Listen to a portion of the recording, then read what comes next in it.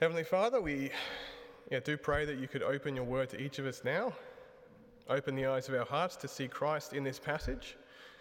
Please help us to be encouraged, to be rebuked where we need it, but to walk away with our eyes firmly fixed on Christ and the hope that we do have in him. We do pray this for his sake. Amen. So over the last 5 weeks, we've been going through the book of 1 Kings, looking at the life of King Solomon. Well, this evening the story is going to come to an end. We're going to hear about the final chapter in Solomon's life. Now, it's a sad ending because we're going to both see Solomon at the peak of his powers, but also we're going to see one of the greatest falls from grace in history. And more than just this being a sad story, I think if we sit with it, it can be a really confronting passage for us as well, because it forces us to ask one of the hardest questions there is of whether our hearts and our lives actually line up. But as we start, we see Solomon at the top of his powers as king of the world. Last week we had the opening ceremony of the temple, and one thing that Solomon prayed over the temple was for foreigners who had come from a distant land because they've heard of God's great name. Now we're here in chapter 10. It pretty much seems like this prayer has been answered because we hear the Queen of Sheba. She comes to visit Solomon with a very large entourage with camels bearing spices, gold in abundance, and precious stones, purely because she's heard about Solomon's great fame connected with the name of the Lord. And we hear that she's come to test Solomon with difficult questions. Now, when I first became a Christian at uni, I had a million questions. I would ask them to anyone who would listen. And the fact that people had thought about these things before and they had some kind of answers, even if they weren't complete answers a lot of the time, that was a massive help to me in seeing the Christian faith could actually be trusted in, not just superficially trusted in if you just ignored this and that over there. And it seems like the Queen of Sheba is a similar type. She's traveled cross-country to ask Solomon every burning question she's ever had.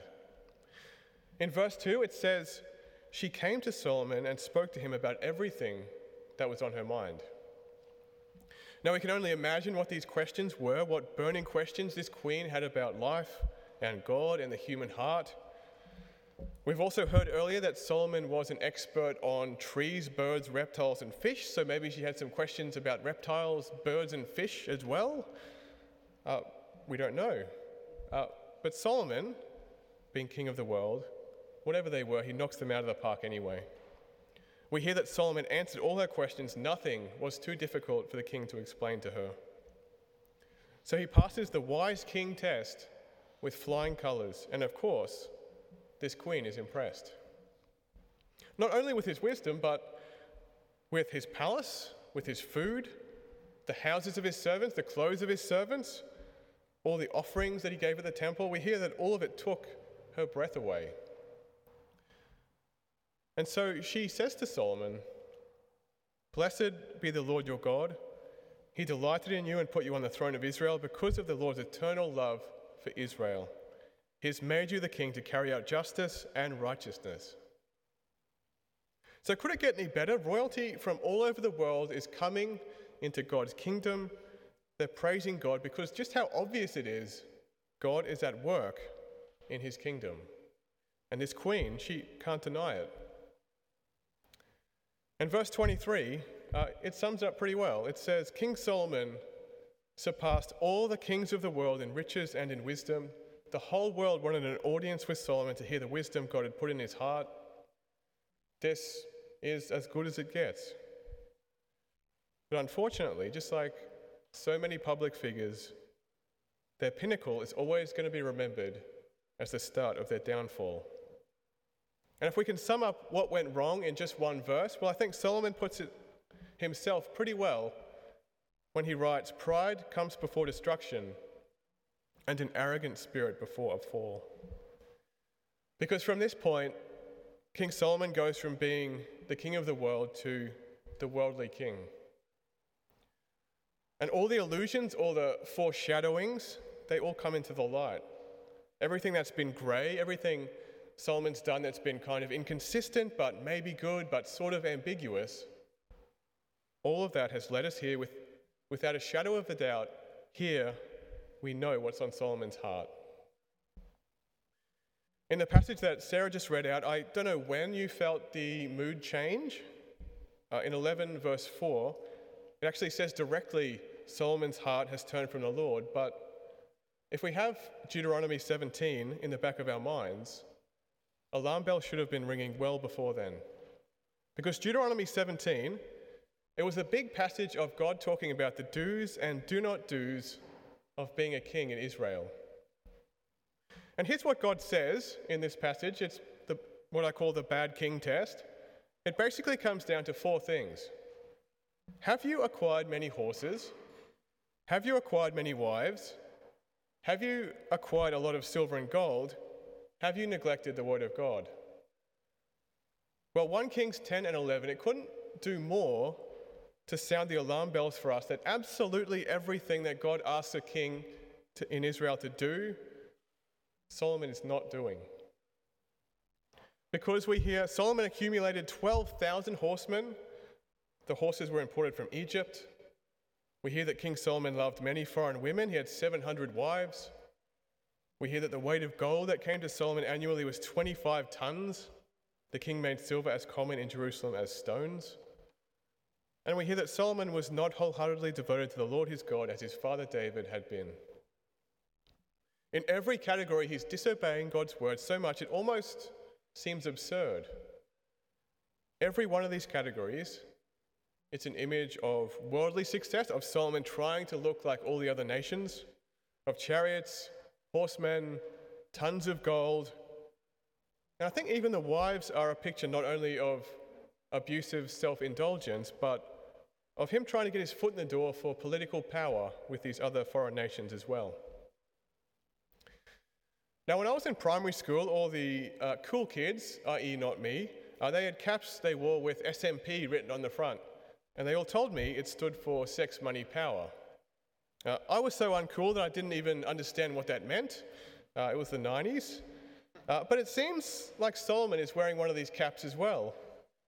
Because everything he was doing seemed to be driven by these three big worldly desires for sex, for money, and for power. So something has gone horribly wrong here. And like we saw last week, that fourth category we looked at, that he failed in the bad king test, that's pretty much from Solomon's own lips.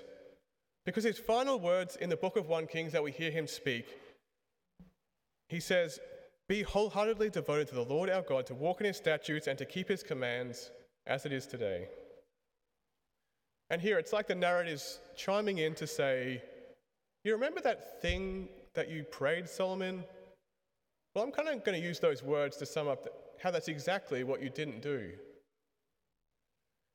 All of these things, of course, they were disobeying the word of God. Every one of these actions was wrong, but the main concern in this passage actually seems to be with Solomon's heart.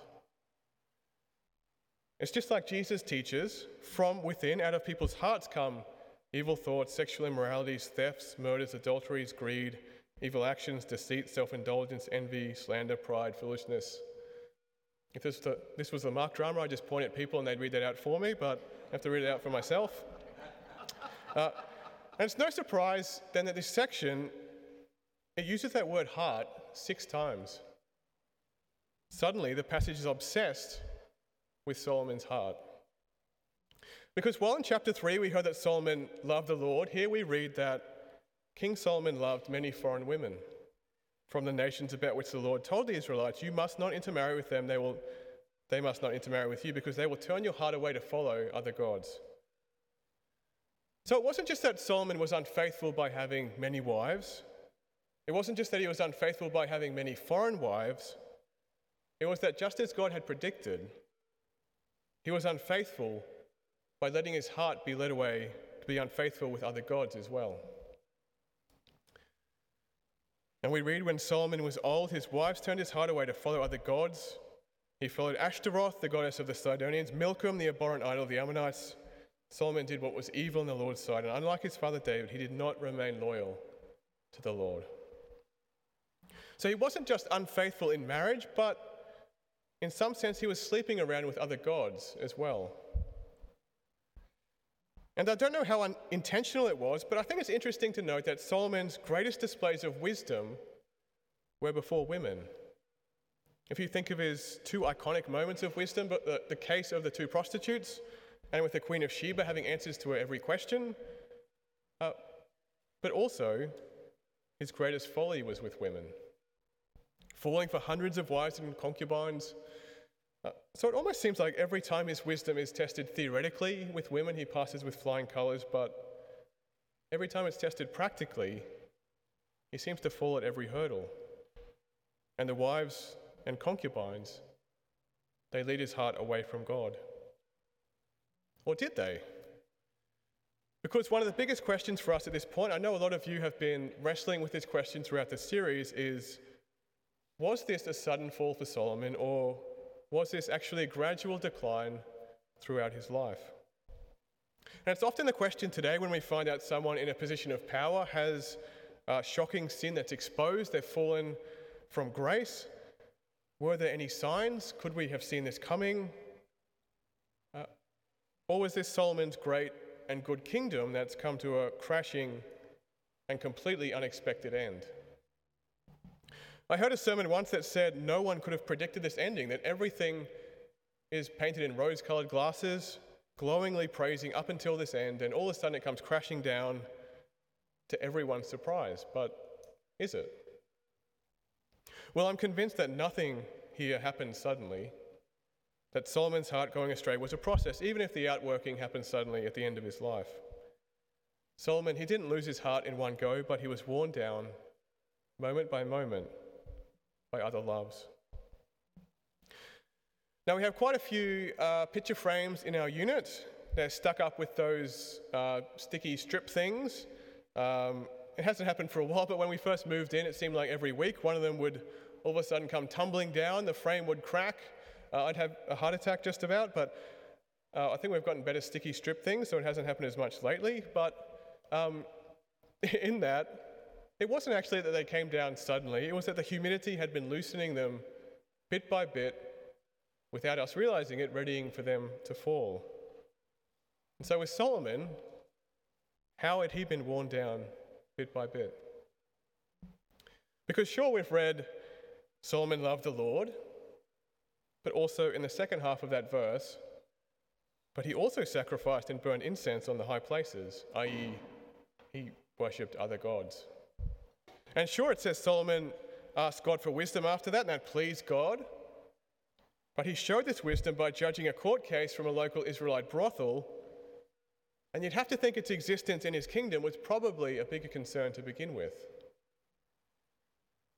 And even though with asking for wisdom, Solomon made a decision for the Lord, and to all appearances it seemed good and sincere and faithful, well, that didn't change the ending. So that's a warning to every one of us. If we are banking on any one moment, whether it's our baptism or saying a particular prayer to get us over the line with God, well, none of us is more immune than Solomon. If it was going to work for anyone, surely it would be Solomon, because he had the most profound, intimate revelations with God. We even hear about it when God's angry with him in chapter 11. It says the Lord was angry with Solomon because his heart had turned away from the Lord, the God of Israel, who had appeared to him twice. But even that didn't guarantee that Solomon would stay the course. Because all of life is repentance. That was true for Solomon, that's true for us. To faithfully follow God, all of our lives have to be filled with turning from our sin, turning to the face of God in Christ, and receiving his grace. No single profound moment can change that for any of us. And as well as that, 3 times in Solomon's story, the narrator, he gives us warning signs along the road. We read 3 times, it says, "Remember, Solomon, if you're faithful, your throne will be safe." 3 times it says that, and every time that God clarifies with an if, we're getting just that little bit more doubt about what's coming. I heard a pastor tell a story once about a young man who'd grown up in his church. This young man was in the youth group, he did well in school, he went to uni, became president of the Christian group on campus. After he'd graduated, he became a medic. He went to Africa and worked there for 5 years. He came back, married his youth group sweetheart. He had a thriving medical practice. And then one day he came home to tell his wife and kids that he was going to go and move out with his secretary. And someone asked the pastor what went wrong, and he said, "Oh, it's because he wasn't a Christian." And they said, "Oh, that's a bit harsh, isn't it?" And the pastor said, "Well, not really. After I'd spent time with him over the next few months, we found out he'd gone to the youth group because he wanted to. He went to uni because he wanted to. He became president of the Christian group because he wanted to. He went to Africa because he wanted to. He married his childhood sweetheart because he wanted to. And then he had an affair and moved out with his secretary because he wanted to." He was being absolutely consistent. He was never showing any evidence of living for God rather than himself. Which maybe sums up Solomon's life pretty well, even if at times his life looked like he was doing the right thing. He was doing everything because he wanted to. But it can be so easy to miss those warning signs. We don't want to bring them up with someone, or we don't want to seem judgmental. We don't want to hurt them. We might think it's a character flaw, but it's outweighed by all the good this person's doing.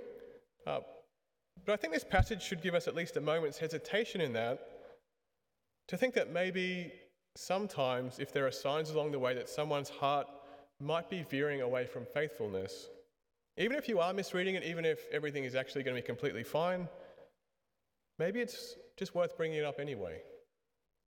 Graciously, humbly, prayerfully, knowing that you're capable of every bit of sin that they are, but bringing it up with them because you know just how easy it is to ignore those warning signs. Because who knows what could have happened if someone had actually brought this up with Solomon, just like Nathan the prophet did for his father David, actually stepped in to rebuke Solomon. Maybe nothing. Maybe his heart was too hard already, but maybe, like his father David, it would have actually brought him back on course to live in faithfulness. But instead, at the end of Solomon's life, God says to him, "I will tear the kingdom away from you and give it to your servant. Yet I will not tear the entire kingdom away. I will give one tribe to your son for the sake of of my servant David, and for the sake of Jerusalem that I chose." So just like there was that connection between Solomon's many wives and many gods stealing his heart, there seems to be a connection between Solomon's heart and his kingdom here as well. Because both are divided. From this point in the Old Testament, there's the northern kingdom with its king, there's a southern kingdom with its king. For the rest of the Old Testament, Israel, it's going to be split, just like Solomon's heart. Because as it goes with the king, so it goes with the people. Which brings us to our final point, behold your king. Which is where we all have to make up our minds, who is your true king? I'm not talking about Charles, I'm talking about Solomon or Christ. Which sounds like a ridiculous question, but looking at Solomon's life, I think what we've seen in many ways is that he's almost the patron saint of our culture. Solomon is the guy saying, "My truth isn't your truth. A little fun never hurt anyone. I can treat myself. I can't help who I fall in love with." Even after all this time in Solomon's older years, he's reinvented himself. He's still got passion and drive and influence. He's the modern self-made man who has everything, even if he's forfeited his soul in the process. And it's pretty easy to just write him off and say, "Yeah, I can't believe he did any of that," but without seeing that Solomon is really just like us. Because freedom of expression, that's pretty much the air that we breathe. Just like Solomon, our lives are shaped by what we want. Sometimes it feels like the only moral lens that our culture has is the lens of freedom. Is this helping someone to be free? Well then, if it's yes, then it must be good. Even if when we stop and think about it, we know that most of what we call freedom isn't actually liberating, it's actually enchaining. And maybe we've confused freedom with a mere freedom of choice or freedom of expression. There's a pastor in Melbourne, he's a guy called Mark Sayers. He's got a really helpful way of thinking about this. He talks about how God has made humanity to be filled with three basic needs. That one. Freedom, meaning, and presence. And he says that in the West, our tank of freedom is overflowing, but our tanks of meaning and presence are bone dry. And whenever we try and fix what we feel that we're lacking, often our instinct is to pour more into the freedom tank. But that's not what we need, more freedom, at least freedom of choice, freedom of expression. Because ironically, that's what's enslaving us.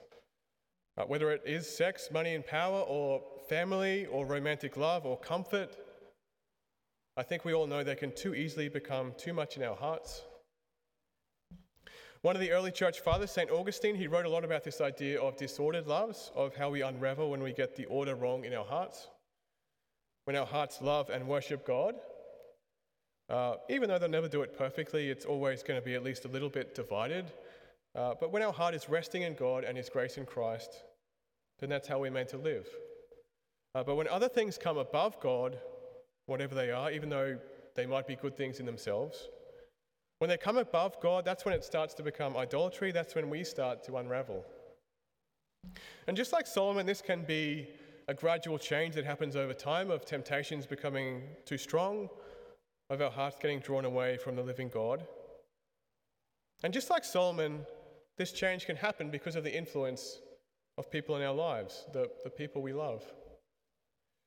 And while very few of us will have hundreds of wives from other faiths who will turn our hearts away from God, I think this can still be just as much of a danger for us.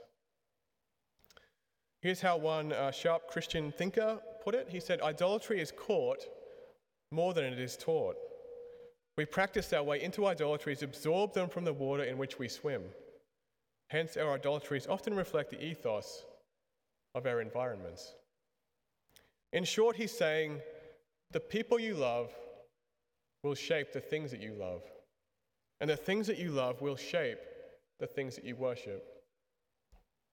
Whether it's your friends and family or people online, YouTube, Instagram, TikTok, whatever it happens to be, whether it's a partner, I think this passage is saying to us, be wise in who gets a say in shaping your loves. Because the people you love will shape the things you love, and the things you love will shape the things you worship. So if the answer isn't more freedom, at least more freedom of expression, and the answer is in our loves being put back in the right order, then how do we do that? Well, the reality is, just like our hearts often don't turn from God on their own, also we can't fix this on our own. What we need is a new king. We need a new king who gives us the right boundaries for our freedom and a loving community for us to grow and thrive in, to reshape our loves. But actually, more than that, we need a new king to give us a new heart. We need the creator of heaven and earth to create a new heart in us, to start changing our lives back in the right direction. To give you a heart that will grow in wanting what God wants. And in Jesus, we get a king who is pretty much the polar opposite of Solomon. Because Jesus didn't take, but he gave himself for us on the cross. He didn't fall into pride, but he humbled himself. He didn't fall into temptation, but he stayed faithful to the end. And this king is more than worthy of every bit of love that you have. And he will never leave you. He will never betray you. He will never forsake you. And to a church in the first century, and no doubt some of us, Jesus says this. He says, "I have this against you. You have abandoned the love that you had at first. Remember then how far you have fallen." So looking to Solomon's example, we need to be very careful that we don't fall out of love with Christ either.